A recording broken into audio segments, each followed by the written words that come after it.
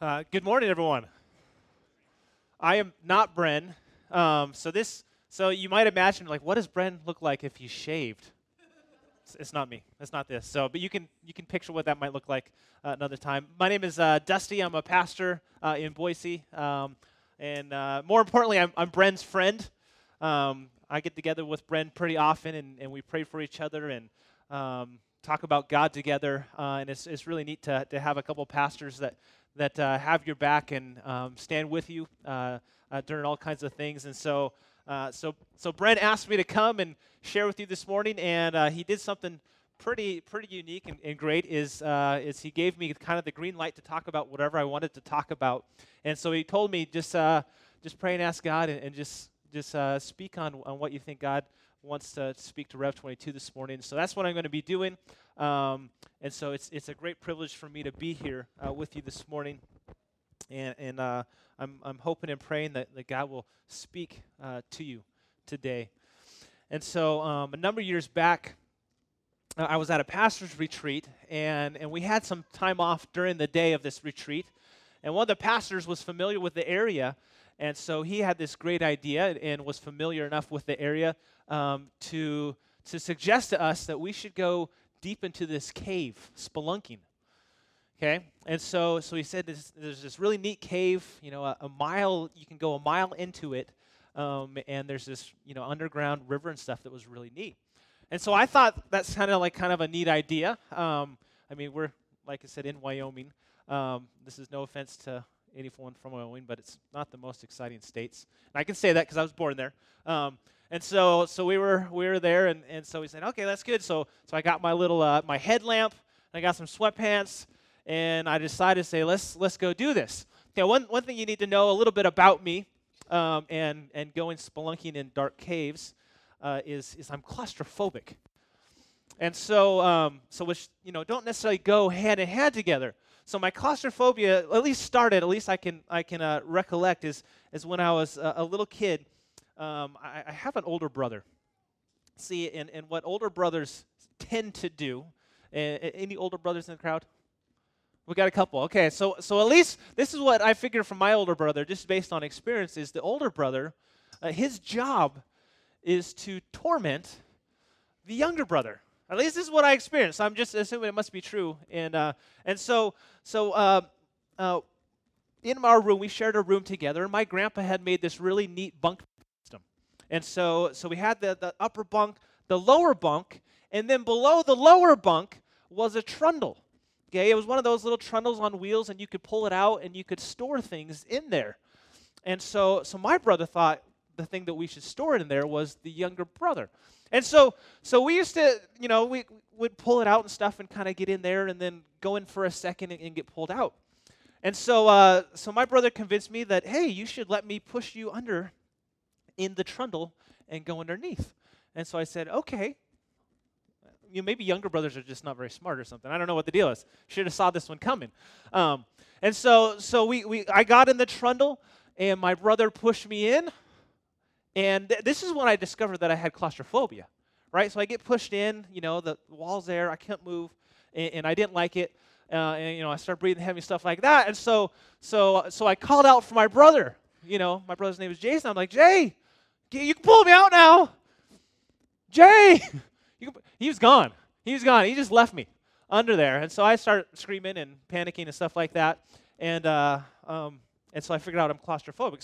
So we're going in this cave, right? And so I thought, okay, I can do this. So I'm going to overcome my fears. I'm going to go down in there in this dark cave. And so we start off, and the very first, just to get into the cave, is this like really tight hole. Like if you were a big guy, like you would not make it. You get lodged in that cave. Or in that hole. And so fortunately, I'm a fairly small guy. I was able to get through, and okay, I did okay. And so a ways in there, there's this section of this cave, okay? And I'll just describe it for you, okay? It was about a quarter of a mile long of this spot where you had to crawl under, and you had about this much clearance. So you could maybe roll over without, brushing your shoulder against the ceiling. And you had about 15 feet here, and you crawled under there for a quarter of a mile, okay? And so I was doing pretty good, going through a couple tight spots and stuff like that. But I get to this section, and you get about halfway into that quarter of a mile, a couple 100 yards in, and all you can see behind you is this, short cave wall, right? And you're army crawling it, because that's all the room you got and stuff. So you're army crawling down there, and all you see in front of you is just this short wall, and all you see behind it, and the claustrophobia, it just starts to press in. Any other claustrophobia people in here? Two brave people yeah, it's me too. Okay, everyone else is a lot braver, but you're probably afraid of heights, and I can do heights, so it's okay. And so I'm in there, and so when you get fear kind of pressing on you, and at least claustrophobia, you can't breathe. It's like the air just got really thin. It's like everything feels like it's just kind of pressing on you. You start thinking crazy things like, wow, this would be a great place for an earthquake to happen, right? And so you start thinking those things, and it just kind of all presses in on you. Now, I want to talk about life a little bit this morning, because I think we go through different seasons of life where it kind of feels that way, right? The air is gone. Feels like walls are pressing in on you. Feels like things are just not going the way you thought they were going to go. I'm going to spend some time this morning in Psalm 130, because I think the author of this psalm is talking from a place, this despair, this depth. And so I want us to go to Psalm 130. I think there might be some people with Bibles. If you need a Bible, you can just raise your hand, and they'll come and give you one. If not, I want you to turn to Psalm 130. And I think we get this picture of someone where the world is kind of crashing in on him. Here's how he starts out the psalm. It says, "Out of the depths I cry to you, Lord." Out of the depths, out of a deep place. And he cries out to God. Now, this psalm, we don't really know who the author is. All we know, there's a little heading above that says it was a psalm of ascents. And what a psalm of ascents was, when the Jews were in Israel back a couple thousand years ago, they would all do a pilgrimage to Jerusalem, or they would attempt to do a pilgrimage to Jerusalem, because that was the only place they could get sacrifices done and be made right with God. And so they would all try to go there. I had the privilege to go to Israel when I was in college, and we read through the Psalm of Ascents as we were going there. And so they would kind of read one each day as they were traveling on their journey, and they would read through the Psalm of Ascents. And you get this picture of the author here is going through a really dark time. He's going through a really difficult season in life. And he has this probably idea as he's going towards Jerusalem that he's going to get to the place where God is. He's going to get to a place where God can help him, where he can maybe get some resolution of what's going on. And so I want us to have that in the background of this pilgrimage, this journey, because that's kind of how our life is anyway, as we're moving towards God and the things that he has for us. But we see that this person is in a dark place, in the place of depths. Now, one thing when you're in a place of depths is you can't see very well. Okay, when you're a mile inside of a cave and you turn off all the lights, there's this really odd thing that you can do is you can turn off all the lights and hold your hand up right in front of your face, and you literally cannot see your hand from your face because there is absolutely zero light in this dark places. And when that happens, something happens inside of you, and you feel disoriented, right? Because you don't know where things are. You almost feel like you're losing balance.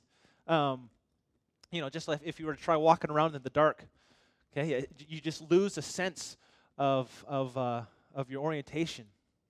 And I want to talk about 3 seasons of life this morning that we all go through. We're going to kind of spend most of our time talking about the second one, but the first stage of life that we go through is the stage of life, and this is someone smarter than me thought these terms up, but you go through this lifetime of orientation. Okay, orientation is those times of life where life makes sense, where life is good. Okay, where up is up, down is down. You do this and you get this. You work hard, you get rewarded with payment. Okay, you're nice to your wife and she's nice to you back. Okay, all those kind of nice things where life is just good. It just makes sense. It's just operating like it's supposed to. Okay, there's no injustices. It's just, okay, life is good. Okay, and you can remember those seasons of life. And they're, oh man, we look longingly back at those. Oh, life was so good when we had this, and it was nice. Okay, but then we go through these other stages of life, kind of like going into the cave when you're claustrophobic, kind of like when you go through rough times where you have this disorientation, where kind of what you thought you knew about life changes, where you get thrown the curveball, where things don't go the way you anticipated or hoped for. Okay, and unfortunately, this is a big chunk of our life. Okay, a lot bigger than we thought. And if you've lived more than about 10 minutes, you've experienced this disorientation of life. Okay, as we mature and get older, we go through these seasons where, man, life, okay, I thought I knew this, but life is throwing this at me. And it's often filled with pain. It's often filled with despair. It's often filled with this inner turmoil. Like, man, I don't understand why it is this way. And we often end up questioning God and wondering, God, what is going on here? And I think it's at this point where this author here is crying out before God. Look what he says. He says, out of the depths I cry out to you, Lord. And what I'm going to talk about this morning, I don't really have a great plan to say, well, here's how you get out of that. You just do A, B, and C, and then life is lollipops, rainbows, and unicorns, and everything's good. Okay, I wish I could say that. That'd be a great, helpful message if someone can figure that out, but life isn't that way. And so, really, the thing I think this author gets right when he cries out is at least he's crying out to God. Okay, out of the depths I cry out to you, Lord. I think he's going to at least the right place. He's crying out to God. He's crying out to someone who might be able to help him. And here's his cry. It's a really interesting cry. He says, Lord, hear my voice. Let your ears be attentive to my cry for mercy. If you, Lord, kept a record of sins, Lord, who could stand? His cry to God is a cry for mercy. Hey, often when things go really bad for me, I come up with a list of things I want God to do for me, right? Okay, God, this really stinks in my life. How about you do this over here? And I think we have a misunderstanding of what God is trying to do in our lives and really how the world works. Because a cry for mercy by definition is when we don't get something we deserve. Okay, that's what mercy is, right? Mercy is the person, okay, and I think I have 5 kids, and so I think dad and kids a lot. That goes through my mind all the time, and so I think of mercy, and I experienced this as a kid myself. I think of mercy of like the little kid saying, "Dad, don't spank me." Okay, at least that was my life. So when I was a kid, my dad is like 6'4", big dude. Okay, and I was like kind of a late bloomer, so I was like a little guy. Okay, I broke 100 pounds and 5 foot tall as a freshman in high school, okay? So I was kind of the runt, late bloomer type of guy. And so, anyway, so my dad, when I was growing up, my dad had this, like, belt with this big buckle on it, okay? And we were kind of rednecks. Not kind of, we were. That's how we rolled. And so we think Duck Dynasty, only Montana. And anyway, that's kind of how we were and stuff. And so, but my dad, with this buckle, when we were misbehaving, he could whip that thing off, like with one hand in one motion, right? And so we'd be like my brother and I messing around, punching each other and stuff like that, and my dad would like just grab it and whip it out, and immediately something would change within us. Okay, our desire for mercy went up exponentially. We would assume the position of sainthood, right? Yeah, we're not doing anything wrong. We're just praying over here. It's all good. Okay, and so when I think of mercy, I think of the kid like, Dad, don't spank me, please don't spank me. But we misunderstand what God is trying to do and accomplish in our lives. And I think this author is understanding the desire for mercy because all of disorientation, all of pain in life is connected with sin. Okay, now it's not necessarily directly connected to your sin, but it's connected with sin. I want us to imagine how God intended for us to be. Okay, and I want us to take us back a little bit back in time, okay, back to the Garden of Eden. And we have this picture of the first people who lived on the earth. And the first people who lived on the earth, okay, just imagine for a second, okay, they had all the food they could want, okay, life was good, life was perfect, they had everything they needed. The guy and girl are running around naked in this tropical garden paradise. Sounds kind of nice, right? So sin enters the world. They go against what God has designed for them. And there's a curse on the world. Okay, God puts a curse on the world. Okay, because of this, we experience pain. We experience difficulties. Every single one of us.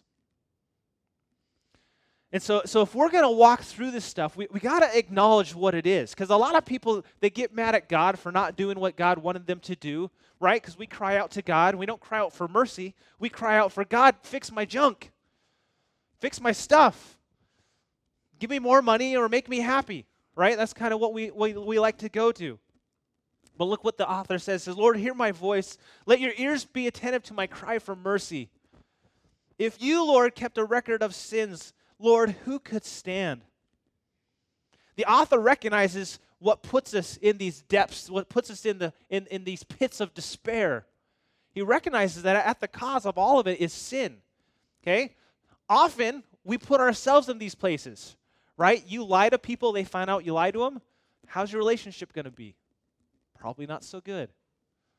Okay? If you walk up to someone and punch them in the face, it's not going to go well. So sometimes it's our own sins, sometimes it's our own mistakes that put us there. Sometimes it's other people's sins against us that puts us in these depths and places of despair, these pits.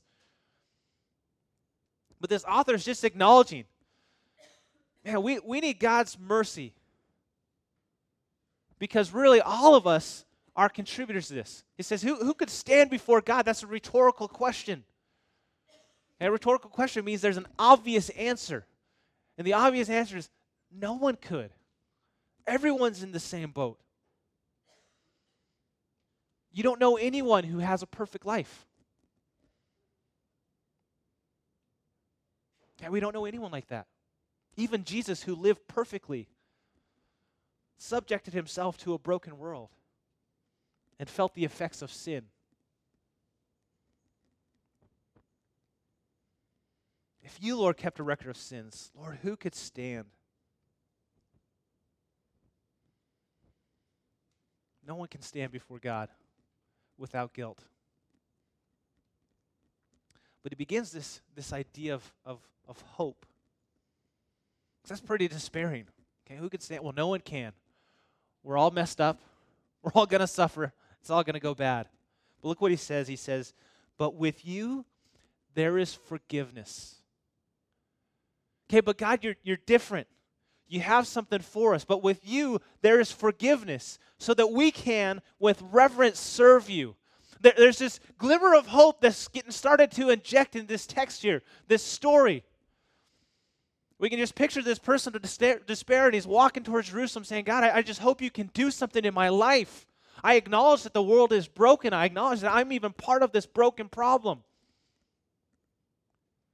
But we have hope in this place. But with you, there's forgiveness. Okay, forgiveness is a term that says, here's how we can deal with our sin. Here's how we can deal with our relationships. Here's how we can just deal with each other, with life, that we can endure it. And with a purpose, so that we can, with reverence, serve you. Okay, God has an intention for how he made us.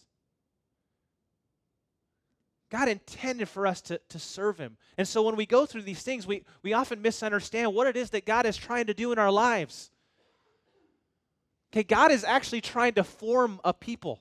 He's trying to form people who love him. And so when Jesus came down from heaven to earth, he accomplished two things. The first thing he accomplished was, what does it look like to be a human as God intended? Like, what would that look like? Okay, it looks like Jesus. He gives us this model. What would it look like if we were really to walk in Lance talked about walking in our identity in Christ. If we were really to walk in who we are and who God made us, intended us to be, it would look like Jesus. But the thing he also did is he also made a way in which we could actually live that way. Okay, it's one thing to be like, hey, you need to do this. But then be given the power and ability to accomplish that. That's what God is doing. And so he offers this way to make us right. And it's the ultimate picture of what Jesus came to do.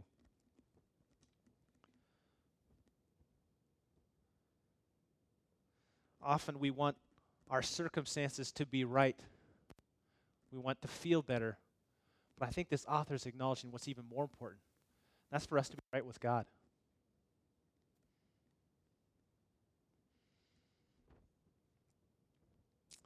And so we begin to see this posture change of what this person is going to do about this. So here's what he says.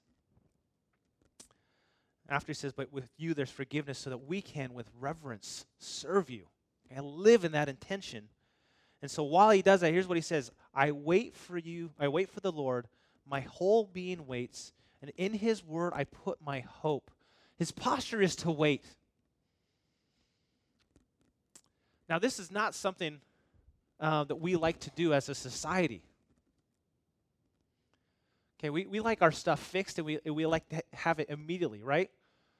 Okay, we don't like to wait in lines. Okay, it was just Black Friday, which means, at least in my head, because I got convinced to go with my wife one time shopping on Black Friday, and all I remember was there's like gazillions of people and this like line that I waited in forever, okay, to buy like a stupid toy. It was like not worth it. I'm sure it was a great deal. Okay, and so we just hate to wait.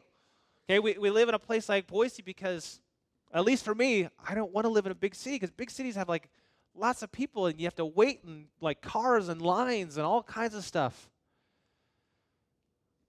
We don't even like to wait for our food. And that's why we have microwaves, right? I want to eat this. I only want to wait 30 seconds, okay? So some genius said, hey, let's zap this with a bunch of probably really bad stuff and so we can eat it faster. Okay, we hate to wait as a society. We just don't like it. Okay, someone even came up with this idea like, oh, waiting 5 minutes for my coffee to percolate, that's too long. I'm going to invent a little Keurig where I could just like push the thing down, press the button so I can have it instantaneous. I want it instant. Everything has got to be instant. But we see something different here. With someone who's walking through life, we understand that our problems don't change just like that, do they? Okay, our relationships, they just don't automatically have a change in them. Okay, our old habits, they don't necessarily change quick. And so there's a little bit of wisdom that's growing in here. Okay, as we get older, hopefully we get wiser. Right? As you get older, hopefully you learn and say, okay, this is how it needs to work in order for my life to work. And so he says, I wait for the Lord, my whole being waits. Have you ever had your whole being care about anything? I just think of that. My whole being, every cell, every little ounce of who you are was waiting, is what he says. My whole being waits for the Lord, and in his word I put my hope. I'm gonna put my hope in a place. I'm gonna put my trust in some place. We'll talk more about this in a second. It says, I wait for the Lord more than watchmen wait for the morning. More than watchmen wait for the morning. He says it twice, and when the Bible says something twice, you usually need to pay attention because the author's trying to make something a point. So we get a picture of this person who's waiting, and he gives us this example of a watchman. And now the job of a watchman, so the cities back in the day, back in Israel, they were fortified cities. So if you were to go there now, there's if you go to these ancient cities, there's big giant walls around the cities. And so what they would do is they would be able to be protected if they had these big walls. And so they would have watchmen on top of the walls, making sure that no one's coming who's not supposed to be coming. Okay, they didn't want to be attacked and pillaged and their stuff taken and killed. Okay? And so they would have these watchmen, and they would take, night shifts. Okay, who's going to take the night shift? Okay, and so the watchman was anticipating, saying, okay, I've just got to endure the night, and hopefully no raiders will come and attack and try to kill us. And so I'm going to make it till the morning, and usually by the time the morning comes, you're kind of in a place of safety again. And so we get this sense of waiting like a watchman. Okay, so you've got to have this picture in mind. So now there's two things about a watchman that we need to recognize. Okay, the first thing is the watchman waits in anticipation. Okay, I wait like the watchman waits for the morning. Okay, they were anticipating the morning to come because that's when safety is going to come. And so I want to encourage us this morning, because I recognize that probably in a room this big with this many people, many of you are in stages of the pits. Okay, despair, depression, difficulties are just right there. And we need to have this sense of anticipation. Okay, the other thing about a watchman is his night watch is only temporary. Okay, so the watchman watches with anticipation and with this idea that it's only going to last for the night. It's only a season. So whatever we're going through, whatever difficulties we're struggling with, it's only going to last for a season. Okay, and with that we can have this sense of hope. Okay, because we only have to endure it for a season, but with anticipation that God might do something.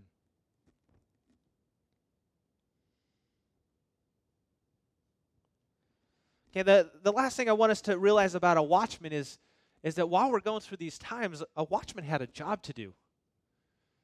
Okay, so this isn't just a passive image where this person's just kind of sitting there waiting, taking a nap. I'll just go take a nap and God will fix this for me. Okay? If you don't have a job and you want to get a job and ask God for a job, I mean, maybe taking a nap will work for you, but likely you're going to have to fill out some job applications. Okay, so this image here it's not a passive image, because the watchman, if he was to make it through this, he got to watch, right? Or else the bad guys are going to come in and get you. Okay, so it's not this passive image. So we watch with anticipation, knowing that it's temporary, but we have a job to do. We have stuff we need to do if we're going to make it through this. It's not a passive thing. We need to be in God's Word. We need to be seeking Him in prayer. If there's something physical, you need to do it. If there's something spiritual you need to do, you need to be praying and seeking God. Likely it's a combination of both. But it's not this passive thing. And we need to understand that God's timing is a little different. Okay? Likely, your seasons of despair are going to take longer than you want them to. Wish I had better news. Wish I could just say, well, you say these 4 words in this magical prayer, and then poof, it'll get better. But often these seasons of despair, these seasons of difficulties, they last days, weeks, months, years. It's just how they last.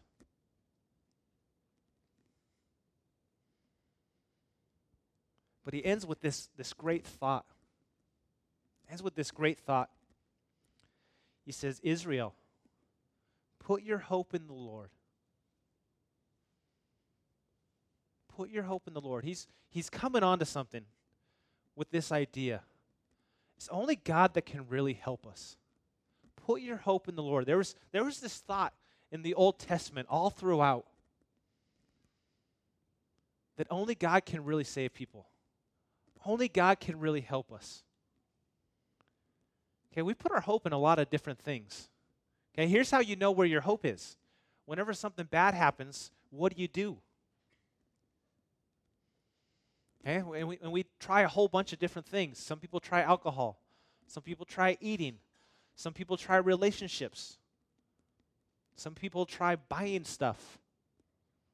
Okay, because we think, well, if I just do this thing or have this thing, I'm going to feel happy again. I'm going to have what I've been missing, and so I'm going to put my hope that this is going to fix it. Okay, the problem with putting our hope in people or stuff is that they fail us, right? Like a cool pair of shoes, ladies, it's only going to be cool so long. Okay, it might make you happy for a second. Okay, going to watch the BSU game and watch them win is fun. Wow, but what about next week? But look what it says about God. Look what it says about Him. When we put our hope in the Lord, with the Lord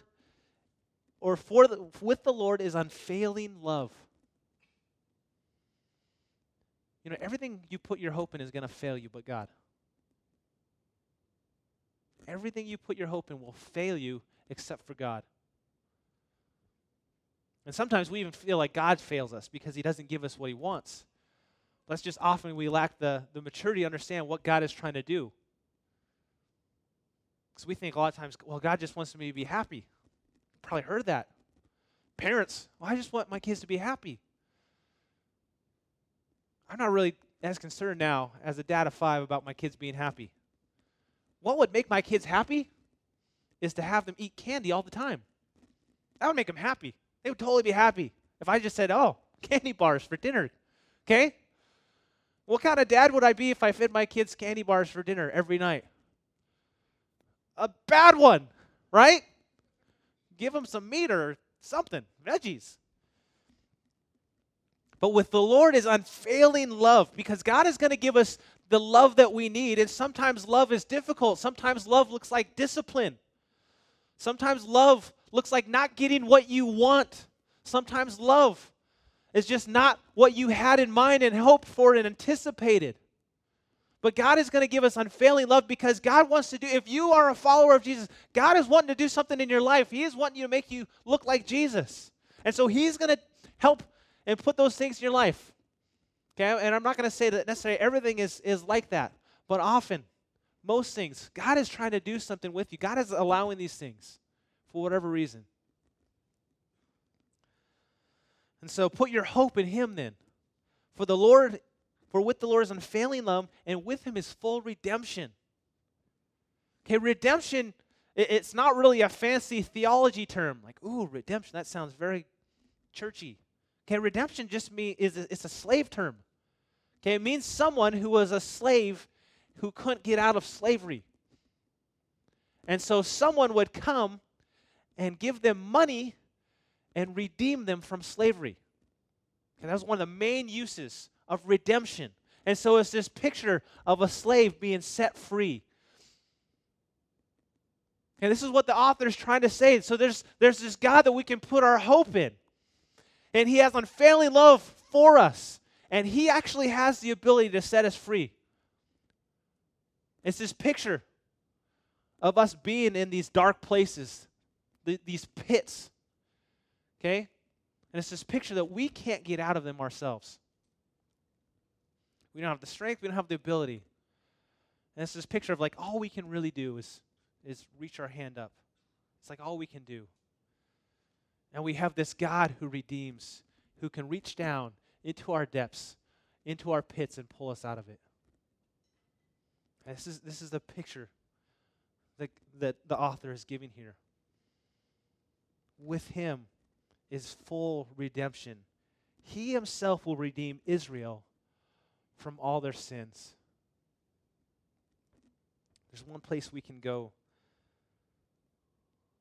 to have a hope. And so I want to encourage you this morning, because I know some of you are full of despair. Some of you are full of depression, in a spot that you just don't want to be in a place where you never even imagined you would end up. But there you are. And when we get in these places, the air gets sucked out, we feel hopeless. We feel helpless. It doesn't feel like we can do anything. One thing I just figured out is I can't change other people and make them do the things I want them to do. And often we think, I'm just going to pray for different circumstances. But I think God wants us to pray for something different. I think He wants to have us hope in Him and pray that God changes our hearts. Pray that God will do something inside of us. And so I want to encourage you to have an anticipation that God's able. You know what? When I read the Bible, I read the Bible about this God who can do anything, who loves me and wants to walk with me. I read God's word and it says that he's overcome the world. Okay, we celebrate Christmas about the story about God becoming a person. Okay, later to die on a cross to save us. I read in my word that he can do more than we can even imagine, more than we can ask or think according to the power that's worked within us, is how the apostle describes it. But yeah, I don't think a lot of times we really believe God. Really believe that he's able to do these things. So I want to encourage us this morning to hope with anticipation.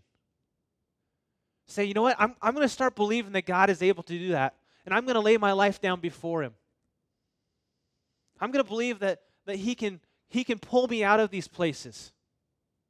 Okay, but I'm going to come to on his terms and not my terms. Okay, how many times have we gone to God and say, God, I want you to do this, but I want to still do what I want? Okay, if you're a mom or dad and your kids try to do that, Mom, I want to go to the movies. Clean your room. Mom, I still want to go to the movies. Did you clean your room? No. You don't get to go to the movies. It's pretty simple. We make things very complicated. But I want us to hope in anticipation that God is able to do things in our lives, that he's able to take us out of these pits. Okay? What that may mean is it may mean he will change your circumstances. But what it also might mean is he might keep you right in the same spot and he'll just change your heart. One of my favorite books of the Bible is the book of Philippians. And in the book of Philippians, it's this book written by the Apostle Paul. And the theme of the whole book is to rejoice.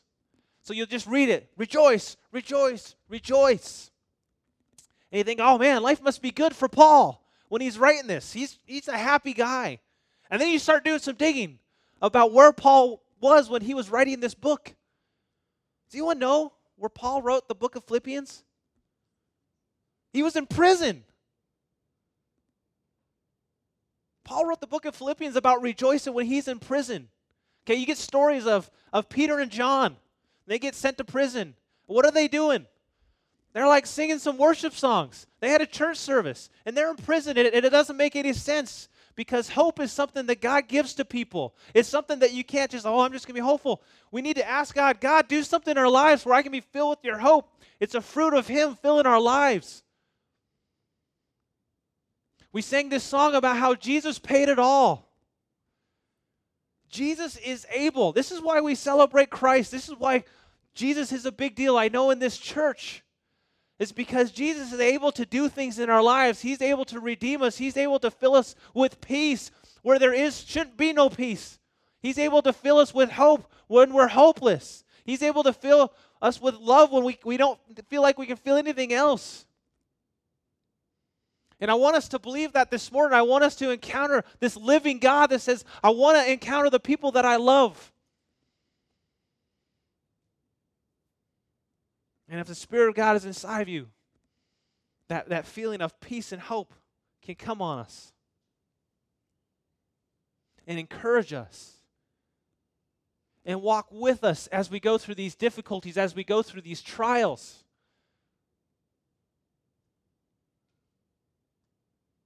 Because God is actually with us. And so we can go through life. We can endure the stuff as long as we know we have God with us. And this is why we can be filled with hope. This is why we have this God with his unfailing love, full of redemption, able to redeem us from our sins, able to redeem us from the effects of sin in the world. And so I encourage you this morning to be filled with hope. We're going to sing a couple songs to close our time this morning. And so the band can come on up. And I want us to sing with a couple different postures. Maybe life has been going great. You're in this time of orientation where life just makes sense. Everything's great.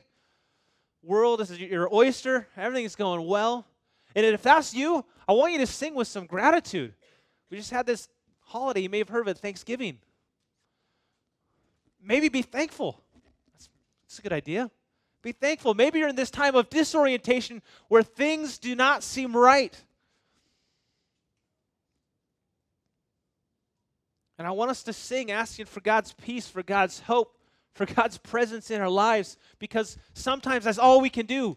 We've had those times where, at least in my life, where all I could do was cry. Like that was the only thing that actually came out of my body. I didn't have anything smart to say. I didn't even have any great prayer to say. I just cried. Kind of resonate with this guy here. Like I cried out to God. That's all I had. And maybe that's where you're at this morning. Maybe you just need to cry before Him.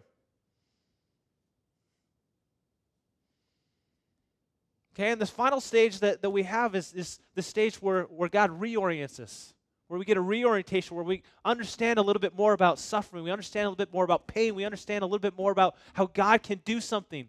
He can take something that's bad, right? Another way we use the word redeemed is when something bad has happened, and it's redeemed to something good. Okay? Maybe that's where you're at this morning. Wherever you're at, it doesn't matter. One thing that matters is that God is good and that He's worthy. That's why we sing songs. We don't sing songs for doing something so we can get something out of God. We do it all because God's worthy of our praise. God's worthy of our attention. God's worthy of our admiration. So with these thoughts in mind, I want us to, in these last couple songs, press in to God. Press into Him. Cry out to Him. Be thankful towards Him. But just remember what He's able to do. And remember that He is with us. Let's sing.